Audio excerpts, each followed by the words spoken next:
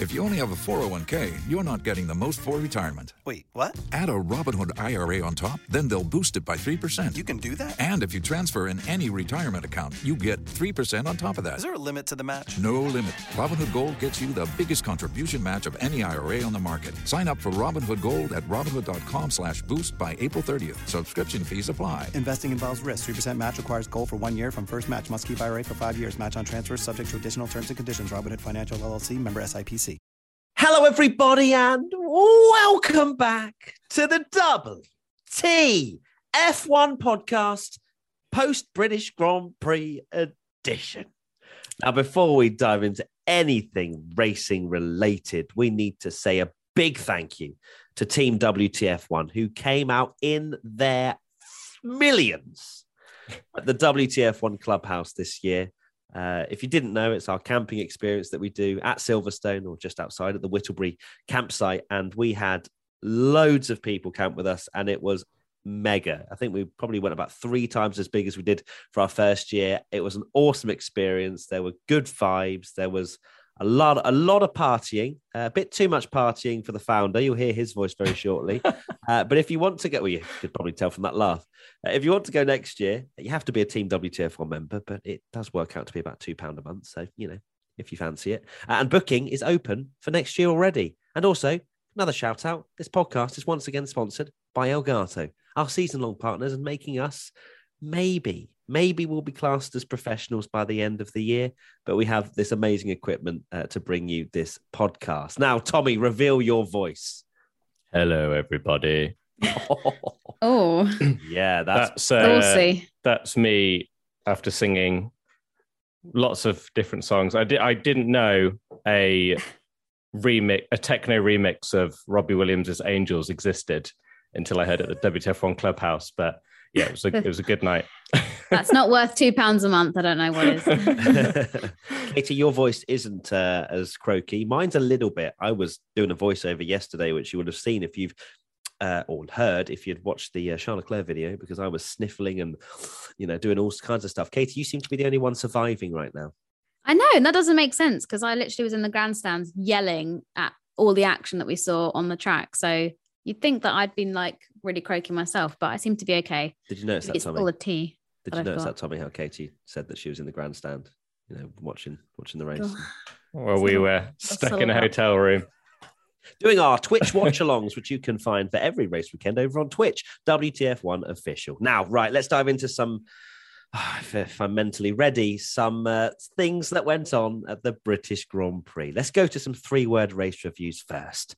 Dining with Darth Vader says new regulations working. Hamza _Isam _2003. Mick points finally. Matiliquio best of season. And Jitse _Twint signs first win. Great to have you, Darth Vader. It's certainly the regulations were in full force for the British Grand Prix. But I think generally speaking, lots of positivity. Had a scary lap 1 crash, of course, but the positive note from that was that Zhou Guanyu was okay. Alex Albon was okay after some hospital checks. And that was the main thing, wasn't it?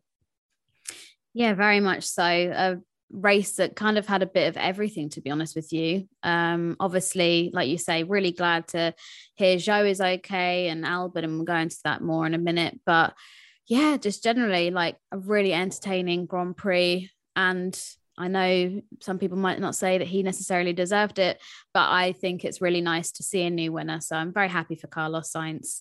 And yeah, let's get into it. Yeah, I'll say now, congratulations, Carlos Sainz, because later when I start analysing the race, people might think that I'm not happy that he won, but I am. He did it's nice to see new winners in Formula One. So well done, Sainz. Yeah. And Tommy's getting that out of the way. I'm also getting that out of the way. So well done, Carlos. Well done, Carlos. Enjoy the money. I hope it makes you very happy. He's come so close on a few opportunities, and he needed one, and we have been saying it on the podcast, and finally he got it. Whether we talk about the circumstances around it, well, we will. I don't know why we said whether. We definitely will be diving into that very shortly. But Katie, let's start with your 3-word race review, and of course, lap 1.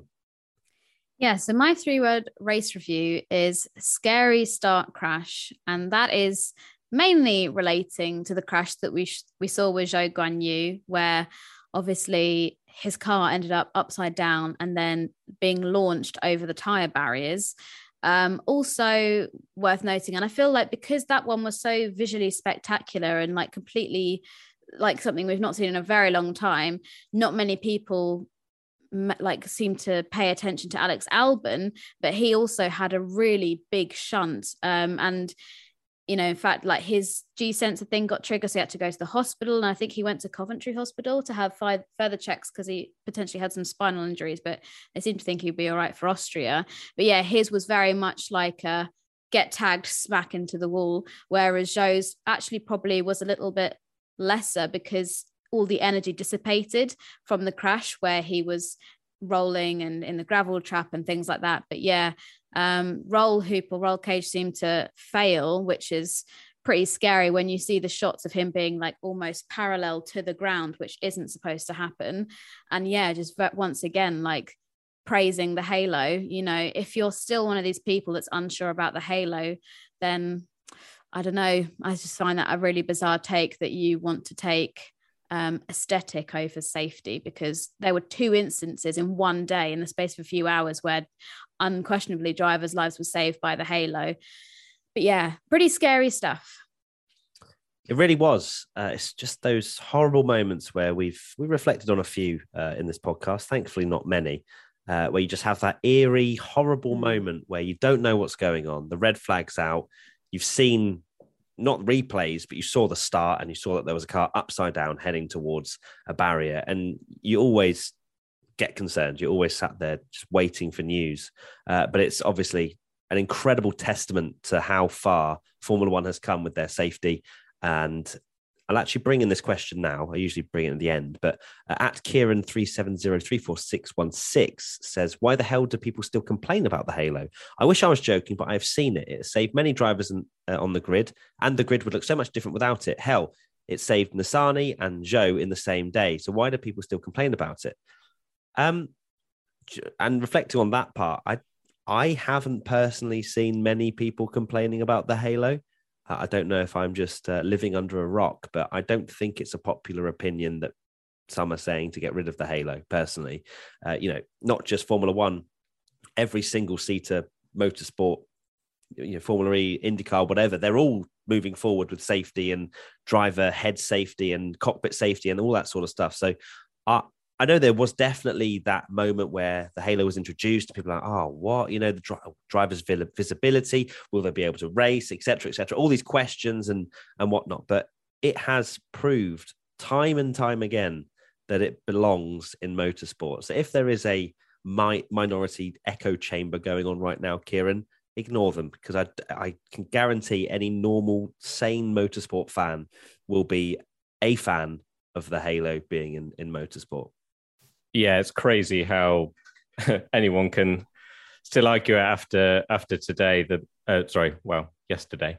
The 2 incidents. I mean, the Nissany one, I'm sure people will have seen it. That one was terrifying. I mean, we'd have been talking about on this podcast because he's genuinely getting, you know, like, it's horrible to think, but that is ending in the worst possible way because he's launched over the sausage curb into the side of Nissany's car, and the halo's 100% saved his life there. And then to go into the Formula One and have another incident, it's insane. And there's actually a photographer that was there. He's called Vladimir Reis, who's a brilliant photographer, really, really great guy as well. And he posted a couple of the shots and stuff. And he said, you know, I was anti-halo when it was introduced. It was ridiculous, but I've just seen that, and you cannot argue. And he was one of the people that, if you watch the exterior shot, I think it's a helicopter shot, and you can see a couple of people that are just behind that catch fence running out of the way. He was that, because he's the one that got the shot where Zhou's kind of coming towards him upside down with all the sparks flying. And yeah, the halo is just, it's unbelievable, isn't it? And you can't praise it enough for what it's done. And it's very strange that there's all these incidents now where it has prevented it.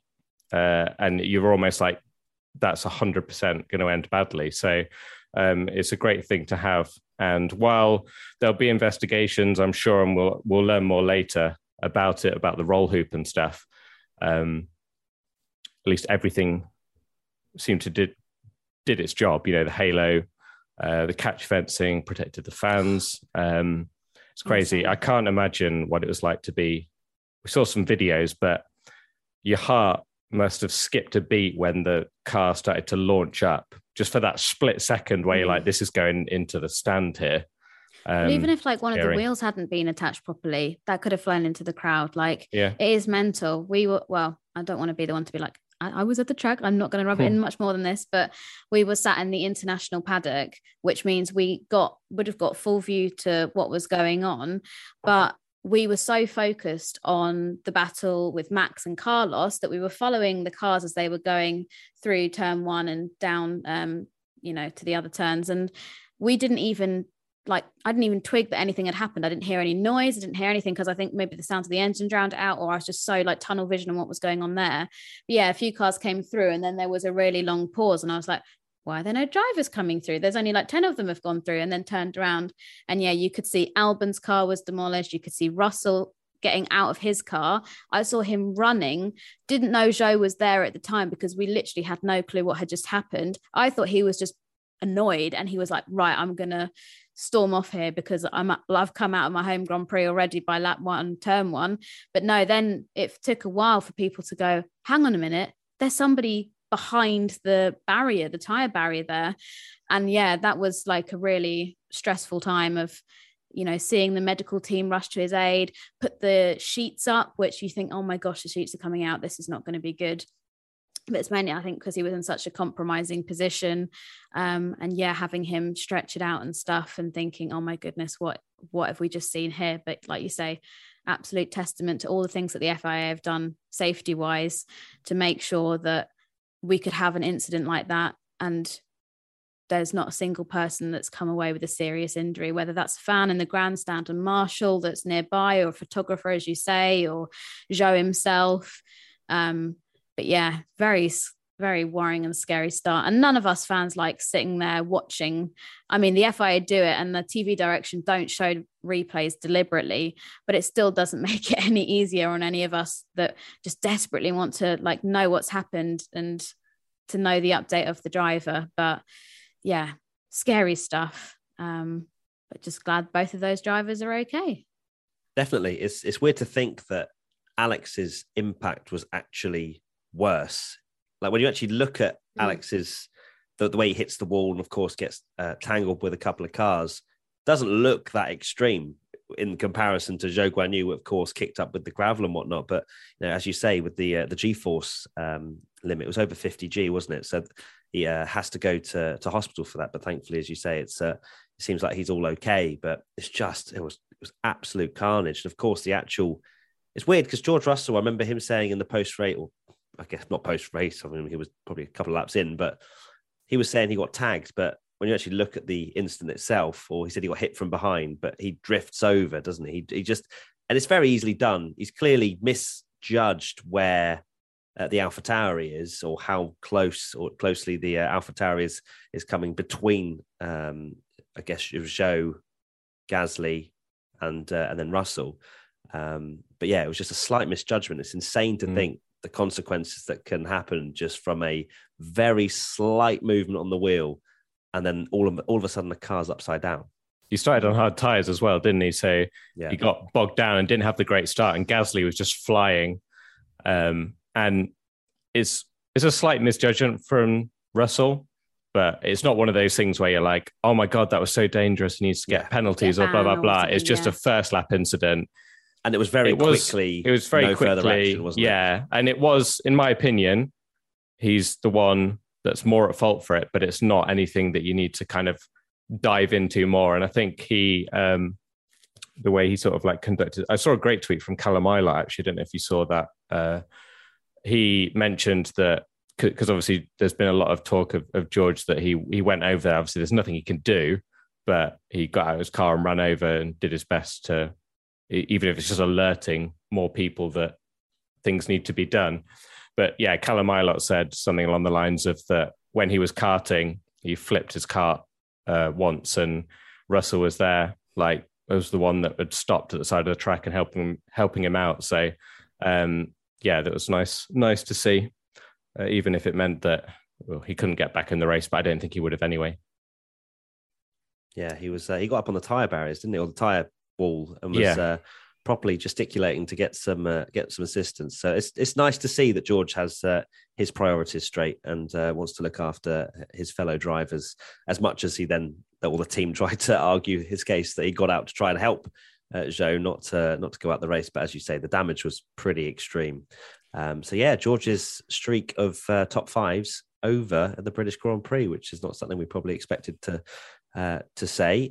Tommy, let's move over to your 3-word race review, where hopefully now we can just, we've spoken about, Zhou and Albon, they're all good. Now let's focus on how damn awesome this race was. Taking control of your bush is important, and that's why you need to try the best products from our sponsor today, Manscaped. These products are so good, you're going to be showing pride in your new bush-free yard. Save big and be the most hygienic version of yourself by using our discount code WTF1 for 20% off and free shipping at manscaped.com. Manscaped is dedicated to helping you level up your full body grooming game. The grooming package I highly recommend is the Performance Package 4.0. Inside the package is the Lawnmower 4.0. This trimmer is designed to reduce grooming accidents and shave hair on loose skin thanks to a ceramic blade and advanced skin-safe technology. No need for night vision goggles either. This trimmer has an LED light to allow you to mow the lawn in the dark. Second best tool in the performance package is the Weed Whacker. This fine-tuned nose and ear hair trimmer will make sure everything is under control. So what are you waiting for? Get 20% off plus free shipping with our code WTF1 at manscaped.com. That's 20% off with free shipping at manscaped.com and use our code WTF1. It's time you leveled up your tools with Manscaped. My 3-word race review is that was epic. And what a race. Best of the season. It's sometimes hard to get British bias, and we're there and we're loving like the clubhouse at Silverstone, and it's like, oh, are we just loving it because it's the British Grand Prix and our home race and stuff? But that race, I'm genuinely struggling to think of a better dry weather race in recent years. It had, like you say, everything. Battle for the lead. We had obviously a new race winner. The drama in the championship with Max and Leclerc, because I mean, at one point it looked like it was just going to be Max, just see ya, I'm off. And then Leclerc had an easy win. We'll go into that later. Controversy, I guess you could say, over team orders. And then the best bit, the battle at the end between Perez, Leclerc and Hamilton is some of the best racing I have ever seen in F1. I remember watching a video as a kid. It was like a Murray Walker video, and he showed this clip. It was Gilles Villeneuve and Arnoux in the 70s, and I think they've played it on Top Gear and stuff, and they're like, this is Formula One, this is what F1 should be. And that was obviously in the late 70s, and I've watched Formula One for years and years and years and never expected to see anything like that. And we've had that this year, and we've had it with 3 cars. It was just unbelievable. It was just insane. And then even at the end, you had Schumacher and Verstappen like going to the line. And for all our complaining and moaning about some things not being great sometimes, like F1 is in such a good place. Like that was such a good race. You can't ask for much more than that. Yep, even me, seeing through the tears of my eyes, can completely appreciate that was probably as close to a 10 out of 10 dry race that you could possibly wish for. It had absolutely everything. Just every time I've looked back on that last 10 laps and the fight that Leclerc, Hamilton and Perez had, I'm beaming. Even me, as a Charles Leclerc, not a fanboy, just passionate, his victory's been thrown down the toilet. We'll get onto that. But actually appreciating that wheel-to-wheel battle was something else. But Of course, you go on F1 Twitter, you have lots of other opinions. You've got that Red Bull were getting away with penalties left, right, and centre. Verstappen apparently shoving Schumacher off everywhere, just trying to defend position. You had Perez and Leclerc and them going off track. But for me, like, I don't know what it was about that particular three-way battle. And of course, Alonso was sat there, Norris just behind as well. But that was what I thought Formula One should be. Okay, yes, Perez and Leclerc pushed each other off and they both came off the track. But that's the kind of jeopardy that you want to see in a Formula One race. I know it's very difficult to then, as it will always be with Formula One, where do you draw the line? Quite literally as well with track limits. It's quite difficult, but it was just so entertaining. You had Hamilton go up the inside of the pair of them into the final corner. And the cheer, you could have heard the cheer from Scotland. It was ridiculous. Me and Tommy, of course, doing our live watch along on Twitch. We were over in a hotel a little bit away from the track. We heard the cheers. And then we were like, wait, what's going on? Like, we had to wait about a minute to find out what was going on. Then we were like, oh my God. And, fair play as well to Crofty in that particular moment. He could not have done a better job. The commentary that he did about here comes Hamilton, whatever it was, it was very, whatever it was, it was very much, but here comes Sebastian Vettel type vibes. Like, it was properly spine-tingling stuff. I got goosebumps watching that back. Yeah. So did I, every single time, without fail. So, and as well, before I will stop talking in a second, but Leclerc, on those hard tyres, he has got one of the best, in my opinion, I don't know, my opinion is worthless when it comes to Leclerc. But... He is one of the best in terms of racecraft and battling wheel to wheel on the grid, I would say, if not the best. Like, his judgment in a few of those situations, round the outside of Hamilton into Copse Corner on old tyres, even though the camera angles were a bit dodgy, is probably the best move I think we've had the whole year. I will back you up on that. And I will actually say that is one of the best moves I've ever seen in Formula One. And it would have been if we had an offboard of it. That killed it a little bit. But because going back, sorry, like boomer alert, but I remember Alonso going around the outside of Schumacher at 130R and how incredible that was. It reminded me of that. And he's done it.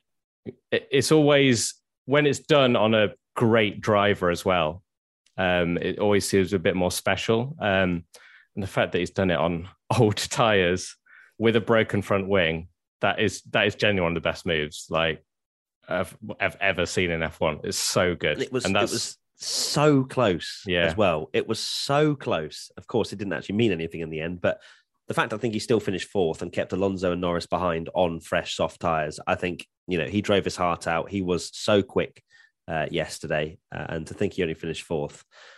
Moving on, Katie, what you got to say? No, I was just going to say, like, that series of images and the overtakes that we saw there will definitely be something that is on like the F1 highlights reel for a very long time. And as somebody who, like, we came from Silverstone last year and the big highlight was this incident at Copse, and that replay was just shown again and again and again. Like, it's refreshing now to know that there's actually going to be another like greatest moment, if you want to categorize it as like those in the same kind of thing. But yeah, it was just sensational racing, like you say, like proper goosebumps watching it back. And it was just brilliant of like Hamilton gets the better position and then he falls back, and it was very much like a like it was almost like pantomime kind of level of support and cheering. It was just wicked. And Silverstone, like you say, British bias, but it has got the capability to produce some absolutely sublime overtaking and just incredible racing. And also having the overhead camera that's on the wire that like follows them around the corners as well. I have to like take my hat off to the TV direction in Silverstone for that, because it just makes it even cooler, apart from when they cut to a little on board. But it, and 70 replays of the same incident while they're still battling live. There was some amazing moments, wasn't there? But there was also some, like, qualifying was one of the worst qualifying sessions I've ever seen for TV direction. I'll straight up say it. I'm not even filtering that one.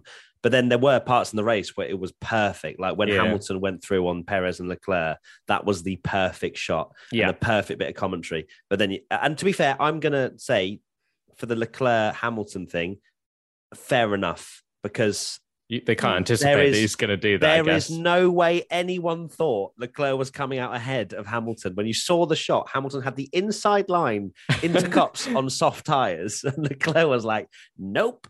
So I can let them off with that one, but it is a shame that we didn't have the offboard. And very quickly, I was going to say about the restart. So when we had right at the beginning where Leclerc picked up the front wing damage, just wanted to talk about how the fact I'm pretty sure we had 4 wide into turn 4, very close to, because of how many different lines you can take through there.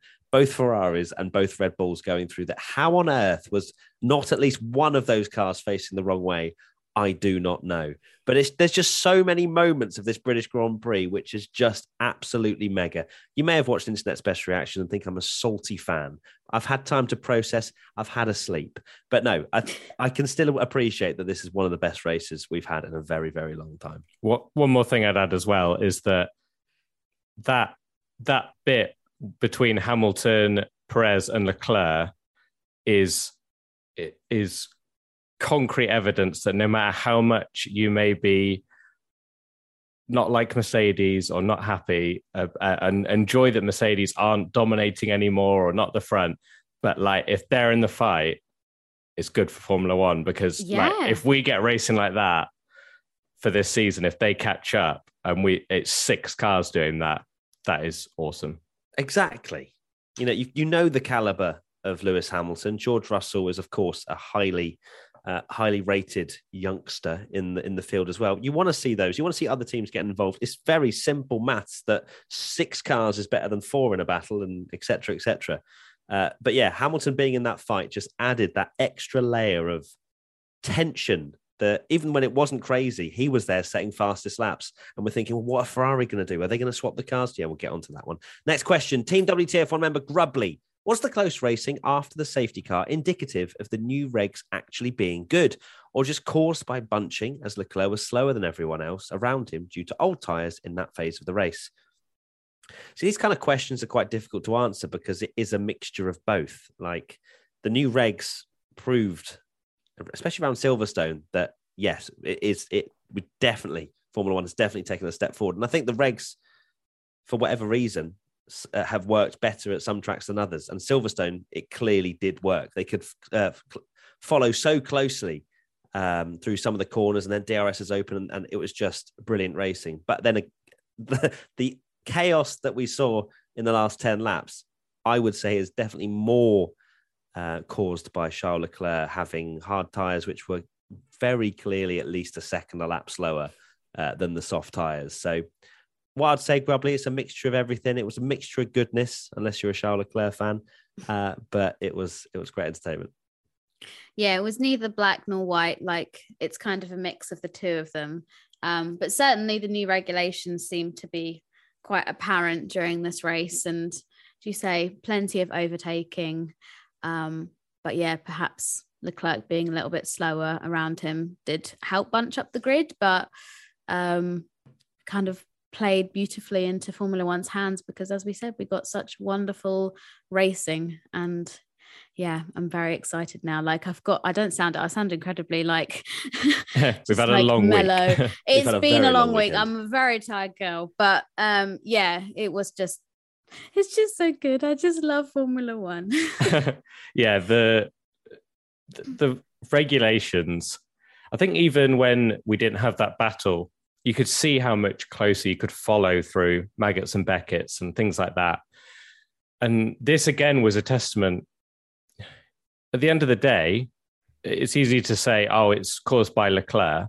But if they're the old cars, Leclerc's probably getting overtaken pretty quickly in like a DRS zone. And then Leclerc is going to be stuck in the dirty air of the other car, ruin his tyres even more, and can't fight back.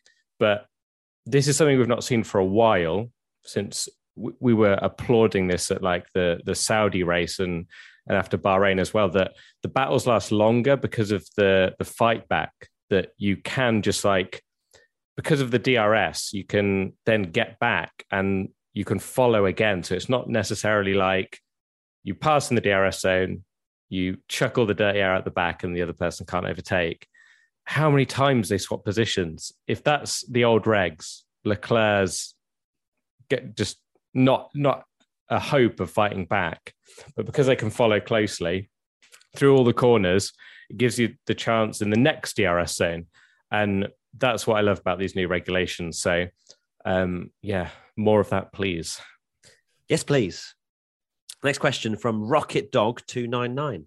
Why do you think the FIA was so lenient on Sunday when it came to forcing other drivers wide? Both Leclerc, Perez, and Verstappen forced someone else wide at some point during the race, and no action was ever taken. I think we've touched on it a little bit.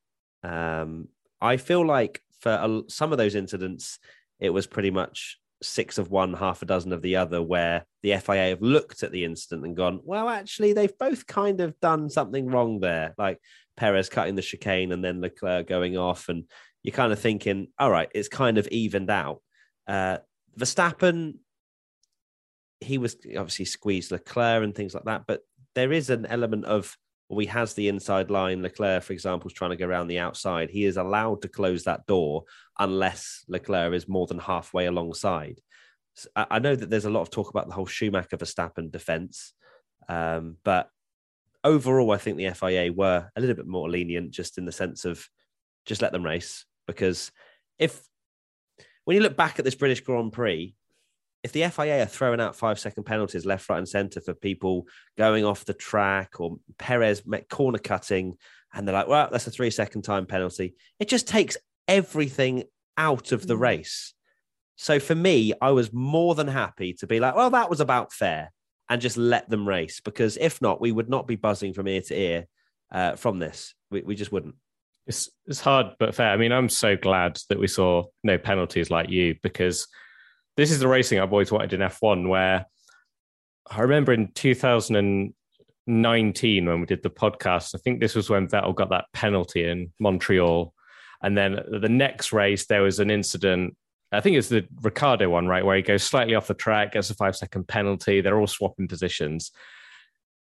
These are the kind of things where, like, in IndyCar, they just let it go. And it does, you're right, it does sort itself out, because you can say, oh, Perez deserves a penalty, but then Leclerc deserves a penalty. And then, so many times in that race, Verstappen squeezed Leclerc at one point, and then Leclerc sort of like ran Hamilton wide at one point, and then Perez is, like you say, cutting the corner and going off.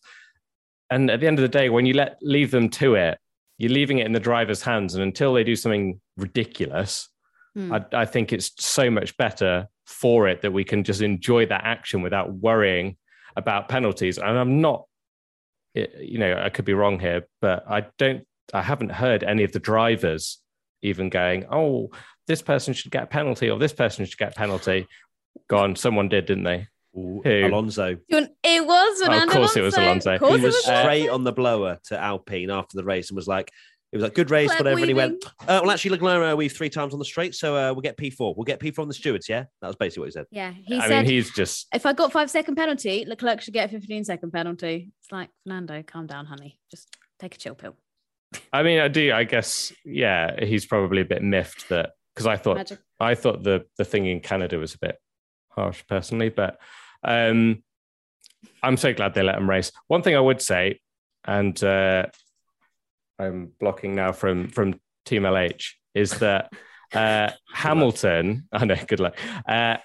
I think Hamilton is maybe too polite. And if you're Team LH, you're going, he's a respectful racer. If you're other like fans, you're going, maybe he's like too, not sort of like playing the new drivers at their own game. But for me, Hamilton got like muscled out quite a lot there. And I think if he's more aggressive, which, that's worked for him in the past, hasn't it? Because he keeps out of trouble, he's consistent, he's winning, he's won 7 world titles, so he's damn good. So you can't question his ability. But I think he was definitely like quite polite in the racing compared to others. Like I didn't see Hamilton sort of shove people wide. For instance, like Norris going around the outside, he's giving him a car's width all the way around the corner. Same with Leclerc around Copse, whereas Verstappen and Leclerc are driving to the line and shoving them off. So make of that what you will. It's an interesting point. I'd probably bombard your windows and doors right now. Hopefully you've got enough planks of wood for that. But it is an interesting point. And I'm not saying he's doing bad. I'm just saying he's actually probably being too fair when he's allowed to push the. It's clear that the other drivers push the rules because they know they're not getting penalties, whereas Hamilton's maybe still driving as if we are in that era where you do get penalties for everything. Maybe. Yeah. So Leclerc, for example, as you said, pushed Hamilton wide out of, was it Luffield area? Yeah. And he always closed the door. He ran him out of road and he had to literally get out of the throttle coming out that corner. And the drivers can get away with that, as you say. And maybe it's because Hamilton has always been, this is literally just speculative, but perhaps the way he drives and the respectful way worked for him when he's in the fastest car, because he can always just wait. There'll always be another lap for Hamilton to win the race. Whereas now he's fighting for every single position he can possibly get. And maybe that respectful, you can have a car's width, no worries, attitude won't get him. Because for me, if he'd have had a greater opportunity of potentially winning the race if he'd stayed ahead of Perez and just gone straight after Sainz, rather than all of that battling. Sainz was able to bridge the gap, and we'll never know. We almost lost to Alonso, didn't he? Because he had to back out of it because Leclerc shoved him wide and he had to back out. But yeah, like you say, if he'd maybe got his elbows out and been a bit more, I'm going to push you off the track as well. P2, I think, was on the cards there. It's really difficult because I did really want Hamilton to win. Yes. And it was really like a lot of people, when it was a safety car restart, I was like, Hamilton can win this. And I feel a little bit disappointed that he ended up third, because that was such a big opportunity for them to get that win. And I know it's cool that he's on the podium in his home Grand Prix, but I was like, it does feel like what might have been, in my opinion. Yeah, it's an interesting one. I think it didn't look like he was going to be able to win, though, did it? Right at the end. No, not right then. There was a point in the middle where I was like, Hamilton could win this, genuinely. So it's disappointing, I guess, if you're part of the British crowd, not to see that. And I think I'm right now in saying that he's got his biggest winless streak between races in his entire F1 career, because I think he tied that in Canada. So just, I guess, goes to show how the Mercedes is doing this year.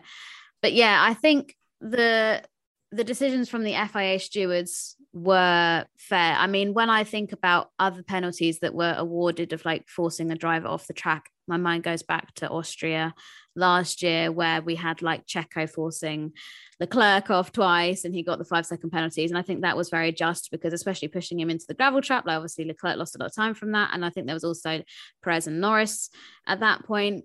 But yeah, I mean, I'm sure the FIA as well probably think we are going to be the biggest bad guys in the world if we start awarding post-race penalties for this kind of stuff. So I think they're right in to have a little bit more of a casual stewarding route this year. We've got the new FIA race directors, and for other situations like leaving the track and gaining an advantage, they're kind of saying to the drivers, okay, you mess up, you make back the time. If you don't make up the time, then that's when we'll step in. Whereas like you say with this, they were fighting, few people were getting pushed out, but it kind of all worked itself out. And I don't think there's anybody that I can look back at and be like, yeah, they really got done over and the FIA should have stepped in there because they got mugged off.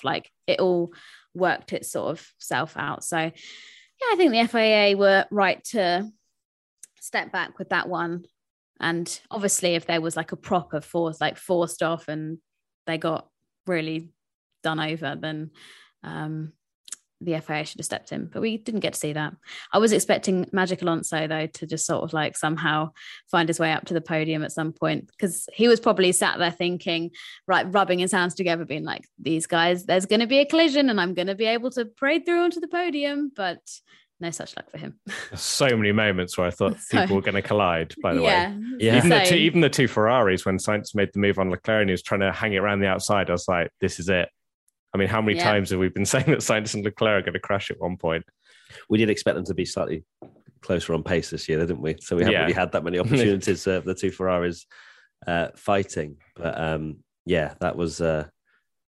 I cannot believe we didn't have more crashes. And Fernando Alonso, he was licking his lips at the end of that race, but unfortunately didn't manage to get towards the front. Let's now move to my 3-word race review, which is about Haas. No, it's not. It's about Ferrari. And it is just pit Leclerc. That's your new phrase. You need that on a T-shirt. Yeah. Why didn't they just pit? Why didn't they pit Leclerc? That'd Why be didn't too they pit easy. Leclerc? You would have seen the social clip. Tommy posted it on every single WTF1 social media account. So funny. Of me reacting to. I was absolutely stunned that Ferrari did not pit Leclerc. And you may well have already seen the video we put out on YouTube, but we're going to pop off and talk about it anyway. So, of course, the safety car comes out. Esty bestie. Yeah. Car breaks. Oh. A really good job that Alpine did all of that work to repair Esteban Ocon's car just for him to cause some of the greatest racing we'll ever see around Silverstone and potentially ever. But, of course, safety car comes out. There was time for Charles Leclerc to pit. Let's just make that clear, okay? Strategists, the teams, they talk about these possible moments. They go, if X happens, we do X. So they would have had that scenario in their head of a safety car happening. What do we do? And they didn't pit Leclerc. They pit Sainz. Now, they had many options. They had an option to not pit either of them, but there's no point of doing that. They could have pit both of them. But apparently there wasn't time for that. There wasn't time for a double stack because they would have lost too much time. I've seen some people saying, oh, well, if they're double stacked, Hamilton could have easily won. How?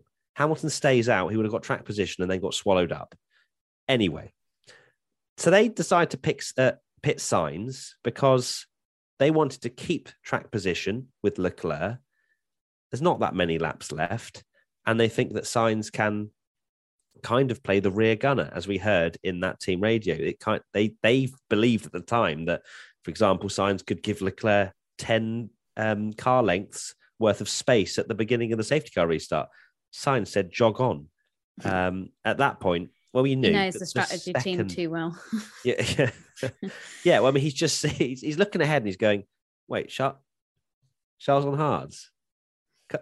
You want me to listen to your strategy calls? And Leclerc is ahead of me on old hard tyres. Leclerc might as well have had, here's your first win signs written on his rear wing. Like, I do not know why they did not pit Leclerc. I still can't get my head around it. I'm just hearing you in the watch along in my head. Literally. And I'm getting flashbacks again because it makes zero sense. Leclerc is supposed to be their number one. I know it's not official, but he's the long term. He's the ahead in the championship. He could have won 4 races in the last 6 or 4 of the last 6 or 4 of the last 5 had luck and Ferrari blunders not happened.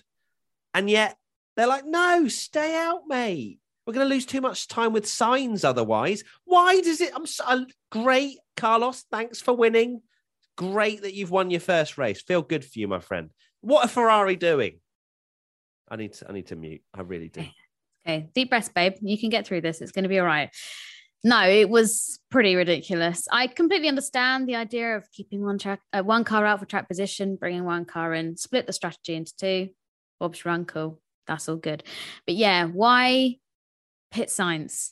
I just don't. I'm still trying to wrap my head around it because Leclerc was so rapid out there, even with damaged front wing. He was going so fast, and for a team which have messed up strategy calls as recently as Monaco, his home race, his one chance to get like points, but also like a victory around his home race where he's had such bad luck in the past, they ballsed it up.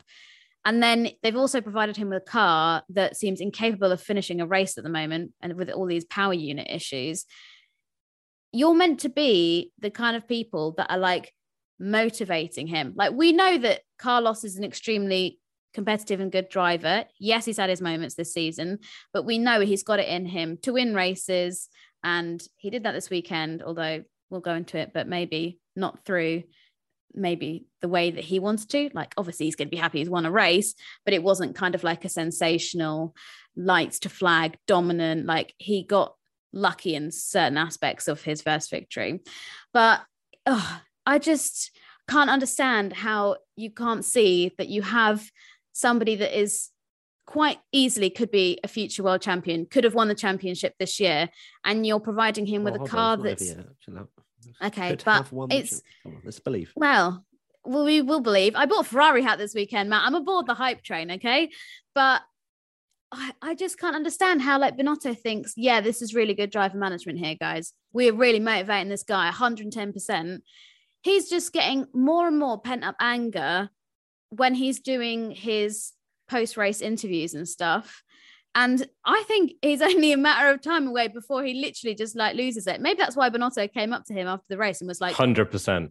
Keep it No, shut. he was cheering him up. What, telling him a That's what we joke? heard, right? He was cheering him up with his finger like that. He was saying, do Like not Harry say Potter. a word. Do not say a word is what he was saying, because he knew that. How many times can a Leclerc reword, I am really angry and disappointed in this team for a media pen interview? Crikey, like it's just insane to me. And, you know, I really do feel sorry for you, Matt, as such a hardcore Leclerc fan, and you have been for so many years, that he's kind of got his big first chance here to win a championship. And it just seems like Ferrari don't care. They're just, I just don't get it. I really am struggling to wrap my head around it. You can say what you want about Christian Horner, but him and Toto Wolff know how to hype up their team, to take one for the team when they mess up and such. But it's just, we said it on the podcast a few weeks ago. I think it was after Monaco. Like, it says a lot that Ferrari are the only team that have a folder of memes made about their strategy, because they just mess it up so often. Every time, isn't it? I mean, every time. We knew. I mean, if we chumps, I mean, according to Twitter, I don't know wheel, so No even wheel I, knowledge. no wheel Tommy, knowledge, no exactly. wheel knowledge whatsoever. But Honestly, you're not top 100 pundit in my book. But I knew immediately, as soon as I saw Leclerc was coming into the pits, I was like, that's it. He's lost the race. So obvious. It was like, you know, in hindsight, yes, it's a quick decision they have to make, but you knew he was a sitting duck. And he had, I don't get Ferrari's excuse to say that if he'd have pitted and everyone would have stayed out, that was worse, because then he'd have been fourth. Like the pace he's shown all that race, if he's fourth and the three people in front are on old hard tyres, he's winning in those 12 laps easily. He's getting past them all. No question. I mean, if he can defend from Hamilton with his old hard tyres, he had so much pace. He's like winning that race. So I get that they didn't want to screw Sainz in the double stack, but like, what? Like, why are they thinking about Sainz? Like, no offense, but he's the one. He's not in the championship. He's second, and it's not even a situation where.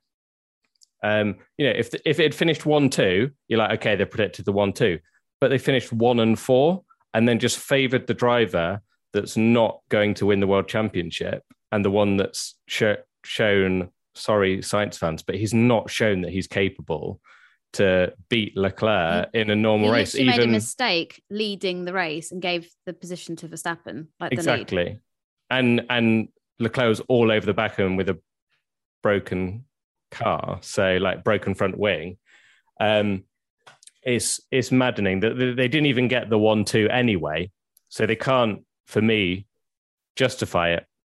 You know, Sainz doing the double stack, Sainz might have had the pace, you know, get back into second anyway. It's just, honestly, and these are the decisions.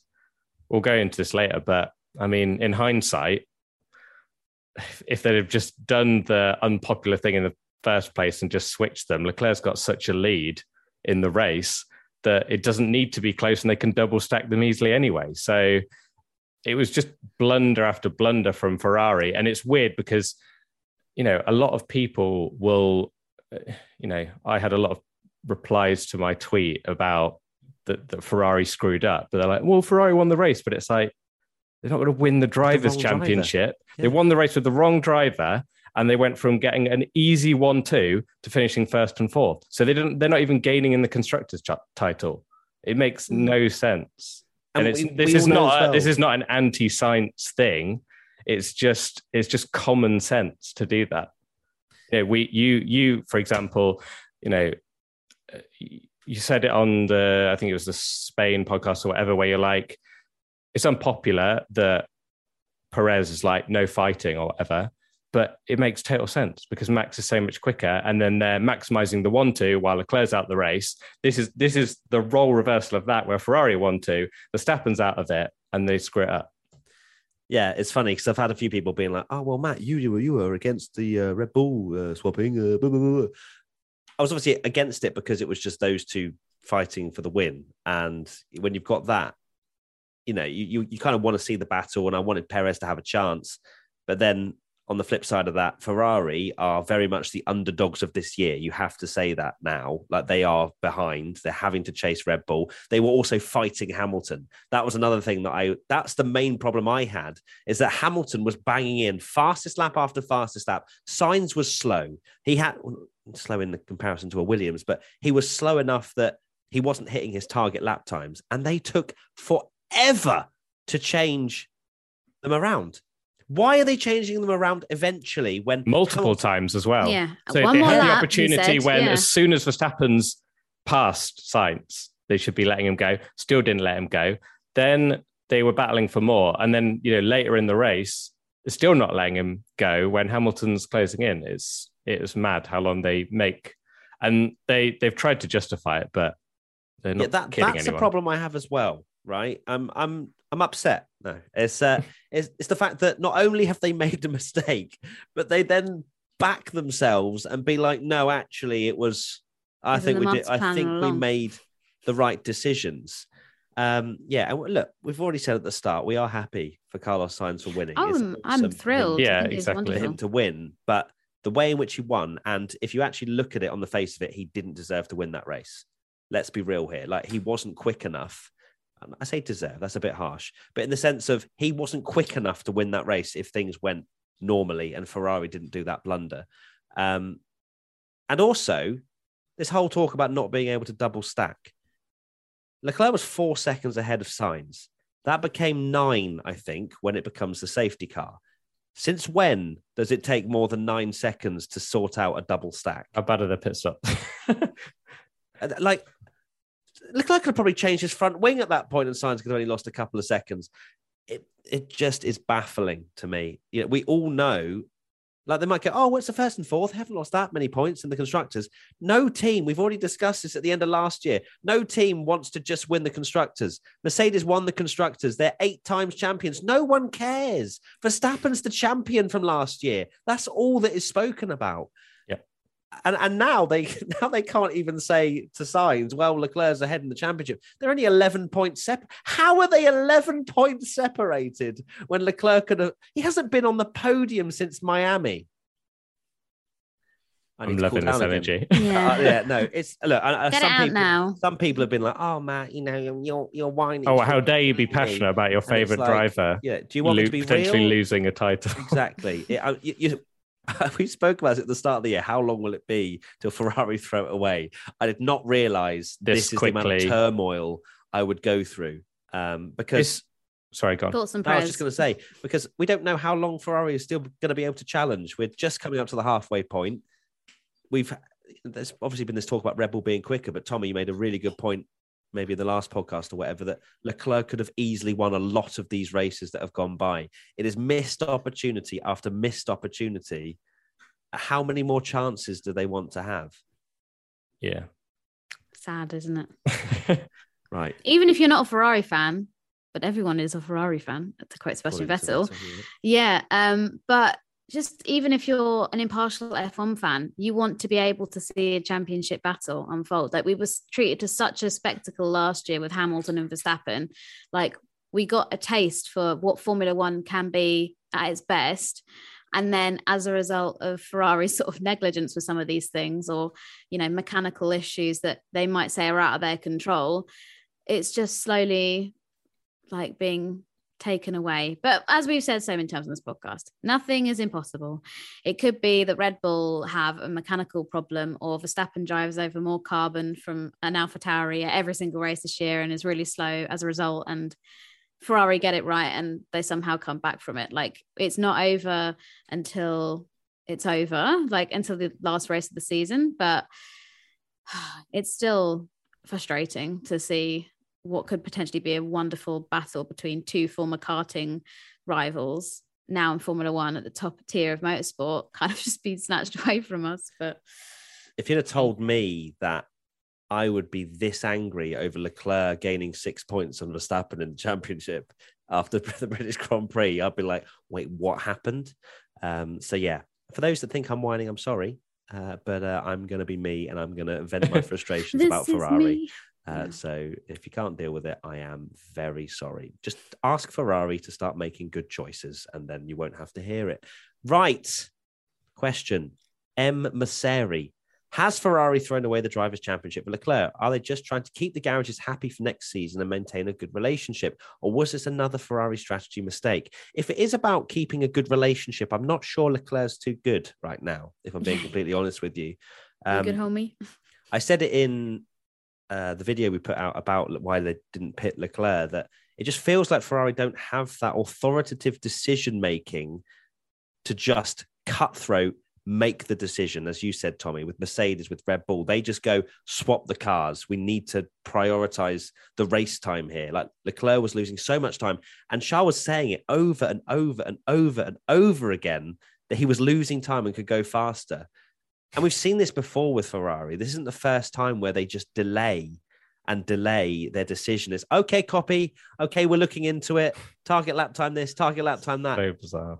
I don't get it. Is it because they don't want to come across as this team order team from previous years where it was Rubens so and Schumi? Bizarre though, right? What is the reason for it? You've grown up like the Schumi fan, and they were the team that did that, and that's why they're winning world titles. While, you know, Williams had a really good car in like the Schumacher era, but like Ralph Schumacher and Montoya would just either crash into each other or take points off each other or whatever. And Ferrari, like, get out of the way, Rubens. Schumacher's winning, and he wins a title by 600 points before the end of the season. And now it's bizarre to me that they're the ones that want to be this likable, like, oh no, we'll let them race, even though it makes no sense from a team point of view. I mean, the title's certainly not over by any stretch. You know, Ferrari haven't thrown away the championship, but they need to learn from this big time, because, you know, Leclerc, every time Leclerc has had a problem or DNF, correct me if I'm wrong, Max has won, right? So he's gone 20, and Red Bull have done it as well. You know, they're not going to let Perez block their own teammate that's going for the world title and not secure 25 points while Leclerc's got a broken car. Ferrari, Max is winning that race easily without the damage. And as soon as he gets damage, I was halfway through that watch along thinking, like, this is going to be a 25 point swing in Leclerc's favor here. And it should have been. And it's 6. Well, not 25. He finished 7th, didn't he, Max? But yeah, but I thought Max was going to completely retire. And it looked like he was going to end up at the points before the Ocon thing. So, you know, Leclerc winning that race, Max, maybe like 1 or 2 points, but it's a huge point swing.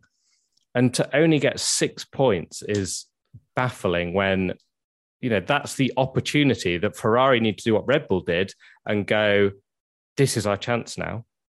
We have to maximize every opportunity we have. And this is what it's mad to me, because Ferrari did this with Fernando Alonso should have won titles at Ferrari, and it wasn't always his fault with strategy mistakes and things like that. And it's like history repeating. I don't understand what it is about Ferrari and how they're doing this. But if it carries on this way, they're not beating Red Bull in the championship because Red Bull are willing to just be like, well, ruthless. At the end of the day, like, who cares what F1 Twitter think? Like, if Max has got the World Drivers title, he's not going to be like, Leclerc fan 72 says that if Perez had not blocked him, I would have not won the champion. Yeah, exactly. Who cares? Like, you've got to be ruthless in the sport, and it made no sense. So I feel like I'm the one that's like saying it as well as you, and it's maddening. I can't. You've got every right to be angry, because the fact how Leclerc's only taken 6 points out of Verstappen in that race is a joke, really. I think I'm all for keeping drivers happy, motivated. That's what a good team principal should do, even if you're in a team where there is maybe evidently a number one driver and a number two driver. But there are ways that you can do it that's not just like, we're going to shaft our potential number one driver in favor of our other driver getting their first win. Like, I'm sure Carlos Sainz is on cloud nine at the moment. It's taken him 150 races to get that first win. And we said it literally in Canada, that he's come so close, and so many opportunities where, like Monza, for example, in 2020, he was just as deserving as Gasly for that win, but he didn't just get it. He was always the driver that was so close, but not quite there. I think he was also getting close to, was it Heifeld's record of maybe so many podiums without a win? So he's now eradicated that. And I'm sure the team morale on Carlos' side of the garage is going to be lovely and high, and they're going to be going to Austria, going to be good vibes in that garage. But you can't, like, Formula One's ruthless. It's literally cutthroat. Everyone is out for themselves. Every driver has such a big ego. And as much as you want to say, oh, these drivers, you know, they're teammates and they're best friends and they're great, like, that's not how Formula One works. It is your way or the highway. Like, and I just don't understand Ferrari's, like, how they've worked out that by giving Carlos a win, like, that Charles is going to be like, yeah, that's great, that's nice, but it should be Charles up there. I don't understand. Verstappen's too good this season, and got too much of a good car for Ferrari to just be like, oh, well, we'll just let Sainz be happy for a bit, and then we'll think about Leclerc in the title and get, like, it's yeah. It actually comes on to the next question, which was from Daniel Batman J. Now that Sainz has his first win, do you think Ferrari will be more assertive with their team orders, since they won't be robbing him of his first anymore?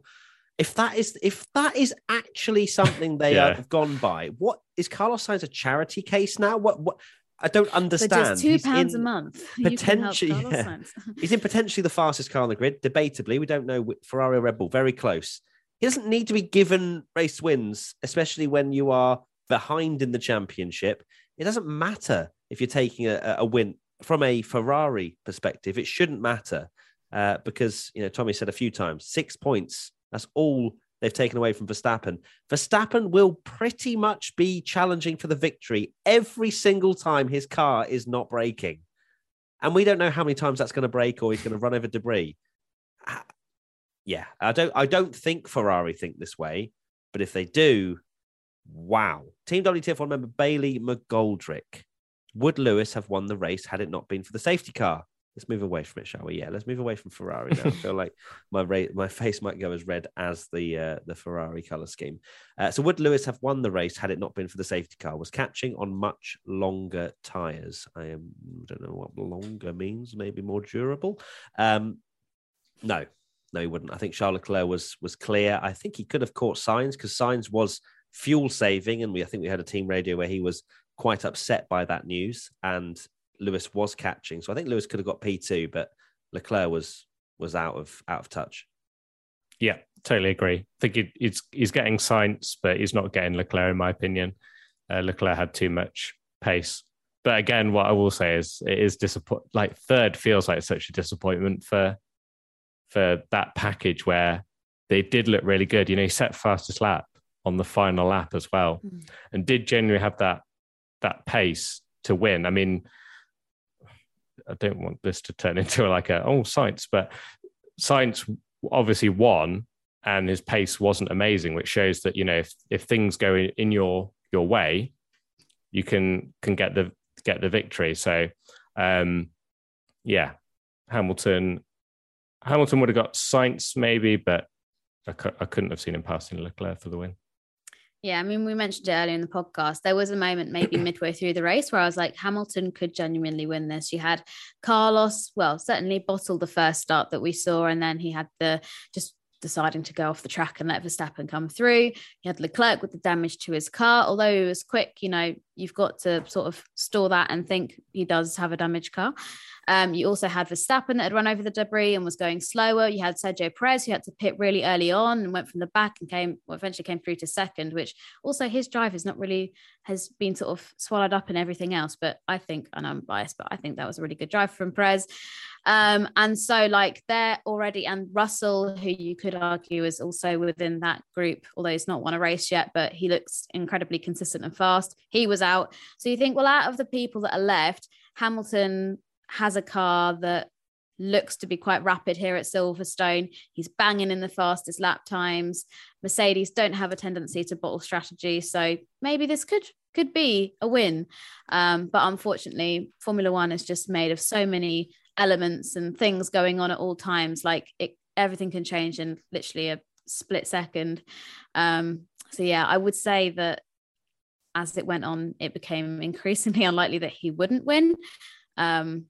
Which, yeah, is a shame. I think it would have been nice to see Hamilton win in front of the Silverstone crowd. But like I said, I'm also very happy for Carlos. So, and I would have been happy for Checo and happy for everyone else. I'm loving how you're just, prefacing all of that with, I'm happy with everyone, actually. Yeah, well, I genuinely would. Did you see that video of Lando Norris doing a stream on the new F1 game?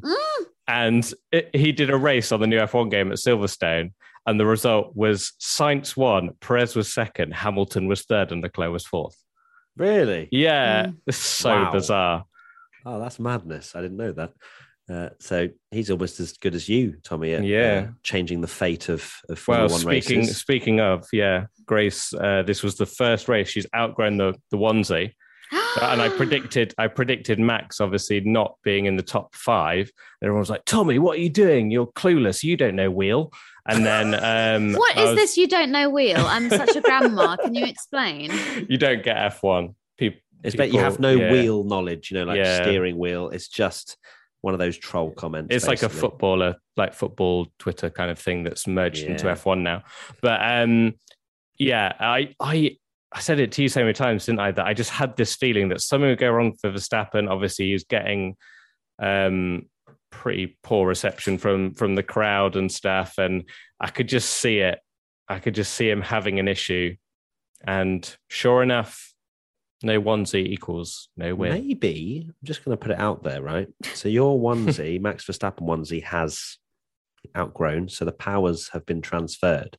And technically, the onesie I bought you, I know it hasn't actually, been worn by Grace yet, but it is kind of red Ferrari. It's not specifically Leclerc. I tried to make it Leclerc, but maybe the send a new one. I'll write a 16 on it. Yeah, I think you should, because I think maybe the powers are starting to work, but they're slightly confused. So if you could just put a 16, there you go. Okay. But that is madness that the one time she doesn't wear it, Max has problems. Are you going to get a 3 to 6 month one for Grace, or? I don't know. Well, we'll see. No. I'm a little bit concerned because I was like, that's quite funny, but then you were and then I'm like, how much okay, is it? It's actually like this is like it's 7 races that it's happened. Yeah, that's a long time for it to be like, oh well, it's not going to work this time. It's not like me and like on the podcast like 2025 where I'm like, Verstappen hasn't won a race since, and it's all because of this Grace onesie. The amount of people that came up to you at Goodwood, which was the weekend before this one, going, "This is Tommy. This is the one with the magic baby." The magic baby. It's going to be funny when she grows up. She's just like me telling the story. She'll just be like, "All right, Dad, whatever. I don't even like F1." Well, on the YouTubes, I used to. Yeah, good stuff. Next question from Ludicrous Chaos. Do we think Mick, without the pressure of scoring his first points, can be more consistently in the points? So only time will tell on that one. It was certainly a much better performance from Mick this weekend. I mean, he started 19th and finished 8th. I mean, that is quite the drive. Both Hasses getting points when they finished at the back. and then they finished at did the you front. not, Tommy? Did you not on our Twitch watch along? You were going through the grid or whatever it was, or we were speaking about who at the back, and you were like, "Oh yeah, Aston Martin and Haas at the back, they won't score points." Or something. I said it in our Saturday podcast at the clubhouse. I was like, "But they're not scoring points." So you're welcome. And they took that personally. And they took that personally. But no, I think it will definitely help for Mick. You could see what it meant to him. He even said, "Oh no, maybe the media can now focus on the racing now or something, rather than him not getting points." So fingers crossed. I'm not expecting something crazy. You know, when Ocon won his race in Hungary, everyone's like, "Oh my God, is he now going to be the next Lewis Hamilton?" No, I don't think it changes the fundamental problems he's been having, but it was a great result, and let's hope for some more. Yeah, I mean, he's still driving a Haas at the end of the day. It's not like he suddenly upgraded and he's in a Ferrari. Like, it's still not the best car on the grid, but I'm sure that will be a great bit of, hold on, I'm going to butcher a phrase here. It will be a weight off his shoulders. Okay, I thought you were going to go for something much more complex than that. I was going to say something like it's going to get rid of the weight on his mind, but that's also definitely not a phrase. So I had to make sure I said the right thing there.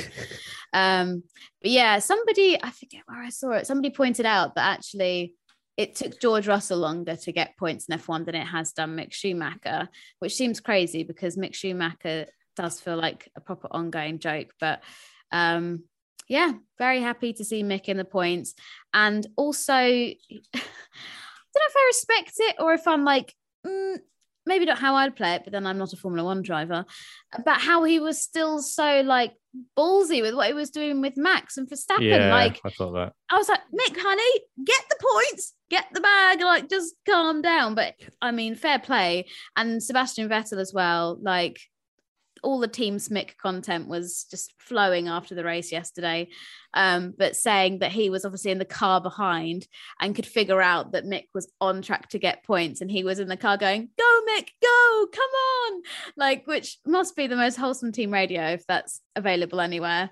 But yeah, well done, Mick, on finally breaking the curse and getting those first points. But I'm going to say this now, it's going to age so badly, but I think we'll probably only see that again on like maybe another 2-3 occasions this year of him getting points. But wow, savage. Hasn't even got to Austria yet. And you're like, no, this ain't happening much more. It's taken him long enough. Yeah, Haas are a weird one because, like I say, they were 5th and 6th in Canada, no points, 17th and 19th in this race in qualifying, double points. Such a weird team. I know obviously a lot of people DNF'd, but yeah, hopefully it's a turning point for him. Him racing Max was like, especially that last corner, he sent it down the inside. If Max had turned in any more, imagine, he collides, gets a time penalty that puts him like P11 or something. Oh my God. He couldn't, right? But no, it was fine. And I mean, this race, honestly, just so good. Even those two just going wheel to wheel at the end, this race, just so good. There's so many things that we just haven't even spoken about. Like, it's just things like, for example, the two Alpha Tauris colliding and doing synchronized spinning. Yeah. And stuff like that. Like, so many things. We didn't really speak about how Leclerc got his front wing damage and how that move was a little bit audacious, to say the least. And yeah, there's so many things that went on. But we do now need to move on to the best part of the show. But Tom is raising his hand because he's got a jingle ready for us. Oh, yes, the jingle. Okay, this jingle, reminder, podcast at WTF1.com. WTF1? Podcast at WTF1.com. Yeah, that one. To send in your jingles. This is from Felipe. Hi, guys. Felipe. A big fan over here, excited to send you this very simple little song for ABCDEF1 segment. It contains all of your voices from different episodes. And for the geeks out there, every letter you say corresponds to the exact musical note the piano plays. Fingers crossed, this one gets to be played at some point. All the best, Felipe. Here we go. Now it's time for A.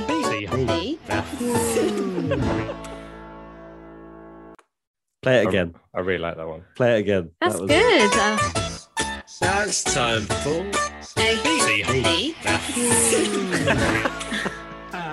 A. That's very good, Felipe. Really enjoyed that. I really like Thank that. you for the A, B, C, D, E, F, F1. It's a lot of Love different that. voices. It's great. Right, Well done. this might well be the most controversial ABCDF one ever. If you're a Carlos Sainz fan, I think you should probably turn off now because Let's get cancelled. But yes, let's talk about the drivers. Okay, let's start with Lewis Hamilton. I am going to give him A. A. Could have got. I think he could have got second Close with. to Yeah. A star, but A. Yeah, I think high A, but it's an A. Is a high A, definitely, but we don't do high A. We don't do high A's over here. Yes, A for Hamilton, and the fans gave him an A star. Interesting. George Russell, C. Can't really grade him really on that. Oh, just borderline D, I'd say. Borderline But- D because of bad qualifying and also potentially being the one most at Yeah. fault for the crash. Okay, D. Yeah. You qualified at A. You No, can but really no, actually, no, judge I'm him on giving qualifying. him a C because of the way he acted after the crash and how he tried to help Joe Guanyu. Yeah, I'll go for a C. Okay, so C from us and a C from the fans. Max Verstappen. Right. This is a really difficult one because he's Yeah. easily winning the race. He's easily getting pole if Leclerc didn't spin. But Mhm. then it's like, it's difficult. And it was obviously a really good drive he had 20% less rear downforce. 20% is a massive. It's a amount massive. as well. How he's finished P7 is crazy. And I know people will go, a lot of people are like, oh, Verstappen, why do you always say that? Like that car, you could see how hard that car was to drive, by the way. Yeah. The onboards and stuff. Physically, yeah. He was, yeah. I mean, no wonder he wasn't annoyed probably when he saw Leclerc's result as well. But P7 is pretty much like a victory in that car. So I'm going to have to give him an A. It's an A, though. Yeah, quali was a little bit on the. I know we don't give much of the grade around quali, but of course he didn't get pole and had quite a scruffy session in that slippery Saturday. And then, yeah, it's going to be an A. Yeah, I don't think we can give him an A star, which I know is savage because he did pick up debris. And he said that he saw it and he couldn't go left and he couldn't go right. So he thought, I'll just try and hit it straight on and hope for the best. Wow. And then as a result, it got like wedged at the back. But For the people that don't know wheel as well. This is Tommy's this is new going to be my phrase new now. wash This thing. is literally, I was going to say. Yeah, because I think a lot of people I've seen think that it was Verstappen going over the curb at Cops, but no, he obliterated a bit of AlphaTauri from their collision, and that's what. And Perfect these, team. yeah, I know of all the teams, and these new cars, we've seen it with a few drivers, haven't we? Where the floor is the thing. Like as soon as you damage the floor, it's like undrivable. So, yeah, still an A though. A from us and an A from the fans. Sergio Perez. A. Yeah, just about. Oh, was it going to potentially be which one? I think it's a low A for me. I yeah. think he was very fortunate at the end. He didn't have much Because he was pace, on for did he? maybe fourth or fifth. Yeah. I think Leclerc was definitely very audacious with his move, but it was controlled, in my opinion. Perez probably could have just not have had that collision had he not squeezed Leclerc as much onto the apex. Like, I don't know. Obviously, it's the first lap of a restart, so I do understand that it's not a huge amount of space to go. But yeah, obviously that did ruin his race to a degree. Great comeback drive. This is one of those really difficult races where, like, some people, Perez, Sainz, have like not had the pace of their teammate, but then got like a fortunate safety car at the end, but then delivered. So it's like, Yeah, it's an A. It's an A, but yeah.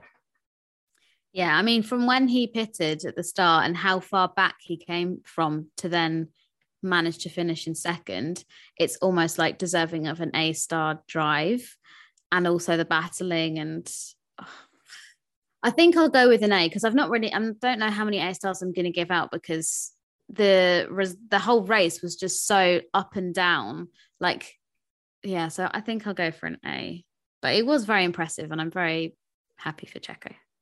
Well done, Checo. So A Well from done. us and an A star from And his the dad got to hang out fans. with Tom Cruise as well. So He did. maybe What a Tom man. Cruise is his other son, because people do say that Sergio Perez and Tom Cruise do look alike. Yeah, Yeah, I they- know. There's been loads of tweets You got going that around great picture of Bottas with Sam Ryder. Yeah. We just needed Checo and Tom Cruise to Tom have a Cruise. picture together. That must exist somewhere. Has to, surely. Photoshop it, Tommy. You'll be fine. Right, next up, Charles Leclerc. A. Yeah, he did make a bit of a boo-boo in qualifying. So Boo-boo in qualifying, a move that was risky, didn't need to happen. He seemed like without that contact and damage, I think he could have definitely challenged for the victory, because we saw how quick he was in the race with that damage as well. So yeah, A for Leclerc and an A from the fans. Carlos Sainz. A. Yeah, A. Science. Frank's just come downstairs barking. I think he's a Carlos That's Sainz okay. fan, and Frank, he knows Frank that. wants to get involved in the podcast. Yeah. It's fine. But it's definitely an A. What a weird race, by the way, for someone to get their win from pole, like the weirdest lights to flag. I guess he didn't technically, but to get a pole and a win, and it's probably the only time it's happened, right? Not an A star, because so much happened. it is crazy. Yeah, Frank is clearly very passionate about this grading, but yeah, I don't think we can give him an A star, which does, like you say, seem absolutely obscene. He got pole position, his first pole of his career in Formula One, and then took the win. But there were just too many things that weren't quite like good enough. You know, the going wide just randomly at such a crucial point, like you're leading, could potentially take your first win here, and he's just like, "Nah, I'm going to go off, bye," and then let Verstappen scoot through. Like, that's such a massive mistake. So yeah, unfortunately, I can't give him an A star. But once again, for like the 17th time in the podcast, congratulations, Carlos. Congratulations, guys. We are happy for you. But We are really to happy end for on you. to end on a high note, his defensive driving of Max on the second start was brilliant. It was brilliant. And I thought that we're going to crash. Yeah, to be honest. it was perfect. Like almost putting you in the wall, but like still fair, kind of like the borderline you can get away with. It was very Pushed aggressive to the limit. and very good. Learned after the first start that need to be very, very aggressive. Although Max had obviously the soft tires on the first one, but yeah, he stayed ahead. He hindered Max through turn one. When Max just about went onto the grass, I was like, "Oh no, is he going to understeer into Sainz? There's going to be a big crash here." Didn't happen, and yeah, it was crucial for him. And one more thing I will say about Sainz as well is that I know he was on much better tyres than Leclerc, but to stick that move in early because he knew the other guys were there as well, it won him the race. So fair play for that as well. He knew he had to make that move quickly because Perez and Hamilton were in the same situation, and that won him the race. So we definitely saw the very best and the very worst of Sainz in like the same race. So yeah, I reckon it balances that to an A. Yeah, can't give any more than that because of the mistake and he lost the lead literally straight away the first restart. Yeah, I was trying to end on a good note, Katie. Sorry. Whoopsie. Well done, Sainz. Yeah. Right.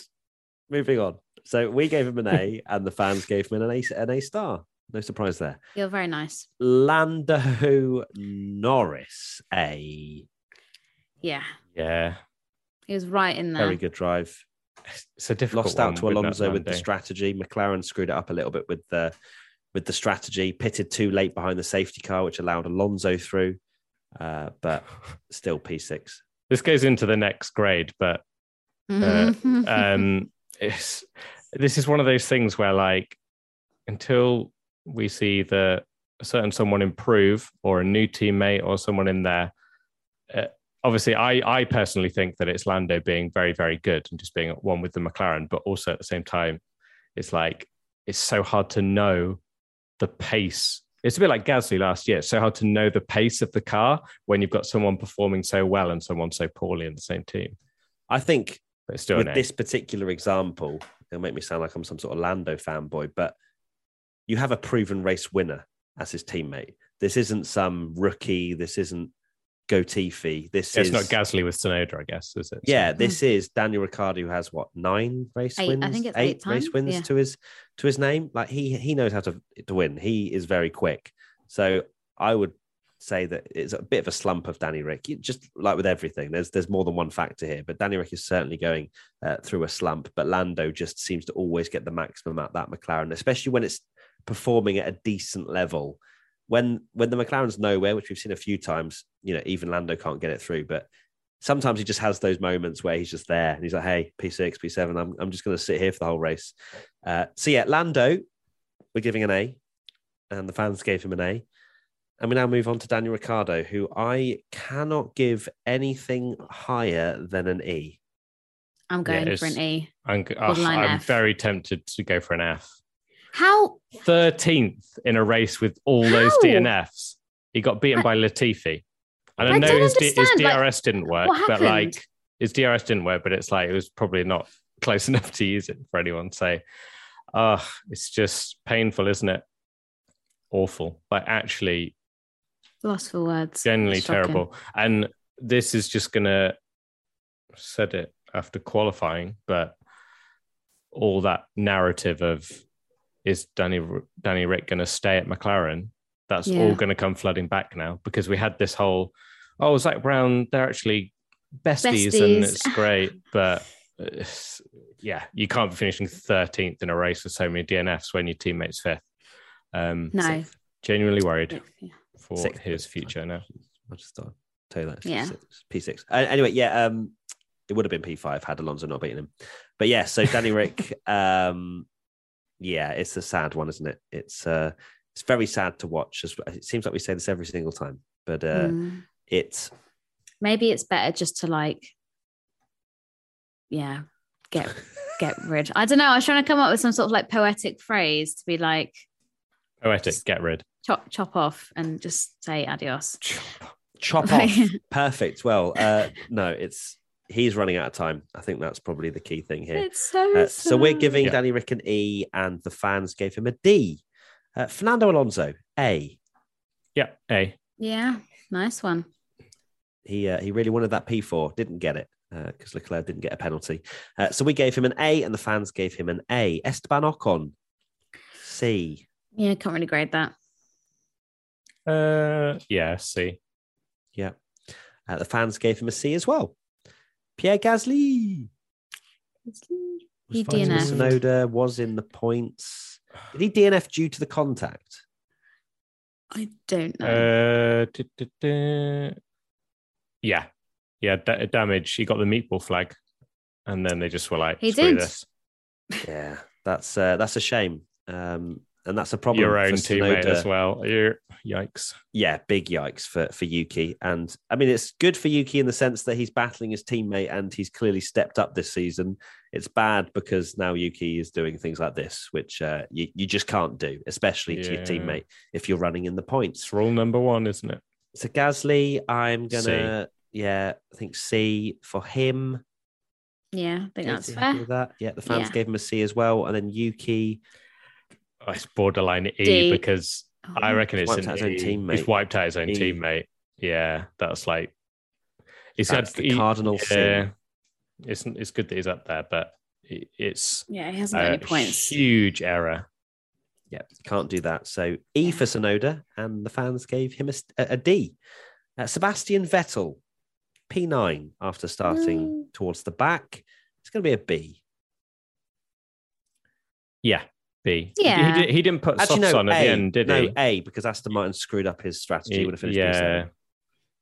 It's, qualified. I'm still going to stick with a B, I think. I don't know. I bet Vettel is just desperate for a dry qualifying. No, I'm going to give him an A because he started behind Perez at one point. He was behind Perez when they had the pit stops. So he had to pass Perez. Yeah, I'll go for an A. I'll go for a B. Okay. A for Vettel, B from the fans. Lance Stroll, C. P11. P11. Special, but... Yeah, but everyone else retired. It's weird because P11, you're like, oh, it's not bad. And then you realise that that's just ahead of like Of 14 finishers. Yeah, it's a C, I think. I think. Yeah. Yeah. Okay. Yeah, C for C. Stroll and a C from the fans. Nicholas Latifi, what a baller. Q3, absolutely loving life. Still didn't get points with only 14 people finishing. It's going to have to, I'm going to give him a B just because he's never probably going to get a B again. I think it's a B. I think he deserves a B anyway.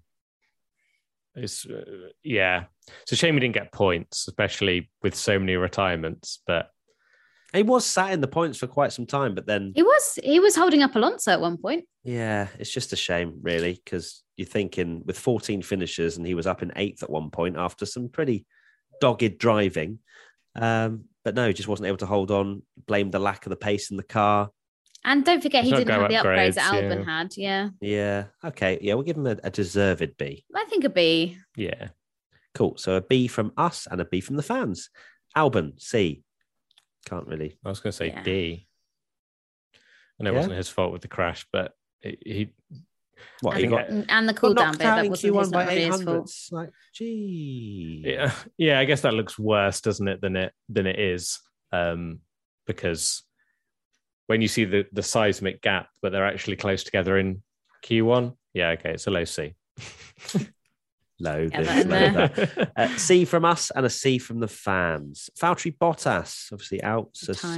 C. C. Very average performance. Yeah, that was not so great. So C from us and a C from the fans. Zhou Guan Yu. A. It's very hard to judge but his qualifying, you can only judge on his qualifying, and to beat Bottas in qualifying. Yeah, as a and he rookie. He did one of the quickest times at one point, didn't he? Because I didn't actually get to see much Yeah, of oh qualifying. my I had to watch the God. highlights. He was fastest like, with 5 minutes to go, and it was like yeah. then That's Alonso was Sorry. fastest by That 3 seconds. split second when it looked like it was going to be an Alonso and Zhou Guan Yu front row, and they we said were the like, rain, rain, and they said the rain please. was getting worse. I was like, oh my god, this could be it. And then it's like, oh no.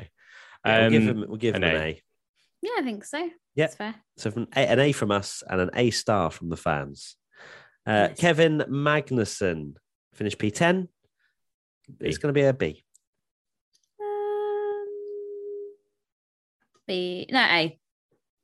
A. Did he start from the back? What position did he qualify? Was it 19th? Yeah, it was. They were on the back 17th. 2 rows of the grid. Oh, from 14 17th. finishers. I think B. it's a B.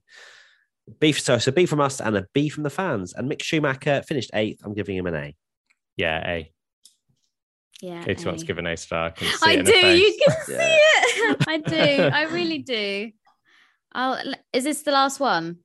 This is the last one, yes. We'll end on a high. We'll go A star. Okay, so he's still getting Doesn't an make A. a difference to the grade. Oh. but- He's still getting an A. Oh, So it's an sorry. A from us and an A from the fans. Right. Oh, hello. I've just seen my British Grand Prix predictions. Have you? I went for Max Verstappen bad luck. Very I think good. that's definitely true. Yeah. And Ferrari finally win again. I wasn't expecting Yeah. it to be signed though. yeah. So that's 2 points. Katie. Haha. Wow. I went. Yeah. So I went for a You went for the Verstappen's- opposite, basically, of what Matt did. Yeah. Grand Chelem. So that didn't happen. And then the clerk back on the podium. So it's awkward. Mine are terrible as well. I went for Merc Driver Fallout, which they were never really Able together to in the fall out. race. So, Yeah. and double McLaren points. And that is Then also not I true. forgot that Danny Rick is washed. Jeez. I knew that was coming. Right. Giovanni Kane 05 Ferrari 1-2 with Leclerc winning fastest lap. No. Cute idea. You're on Should've for it. been. You're on That for it, should've and been. then the Yeah. strategist said, "No, No. I keep wanting to say Giovinazzi when I read that name. Yeah, I thought that. Giovanni. Yeah. Giovanni. Sorry, Giovanni. Strategist said no. Bernard Spiteri, Mick first points. Hey. Yay.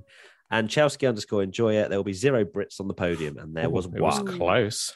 Right, Austria predictions. I have gone for a Mercedes on the podium again. Oh, And- Matt, that's so unambitious. That's what you would do to me if I did that. I don't think so. Actually, I Yeah, think you that do. is that's What, that's the not team that that's have got not the two most podiums in a row That's not the most blatant one, and though, they're is it? really competitive In Austria. a normal race, we're having either two Ferraris and one Red Bull, or I'm two just Red Bulls and one dishing it Ferrari. back. You know what I I'm mean? just dishing it You've rocked up to some Grand Prix and gone, there will be Lewis Hamilton driving a Mercedes. So, yeah. Well, And I'm just the dishing other it back, one, babe. the other one is that I am on the hype train for Nicholas Latifi at the moment. So Latifi outqualifies Albon, even though it's a sprint race, isn't it, coming up? So how do I clarify is that that one? out qualify? I Is will that clarify it in the next. No, you will not. podcast. You'll clarify it right now. He will. Friday He qualifying. will.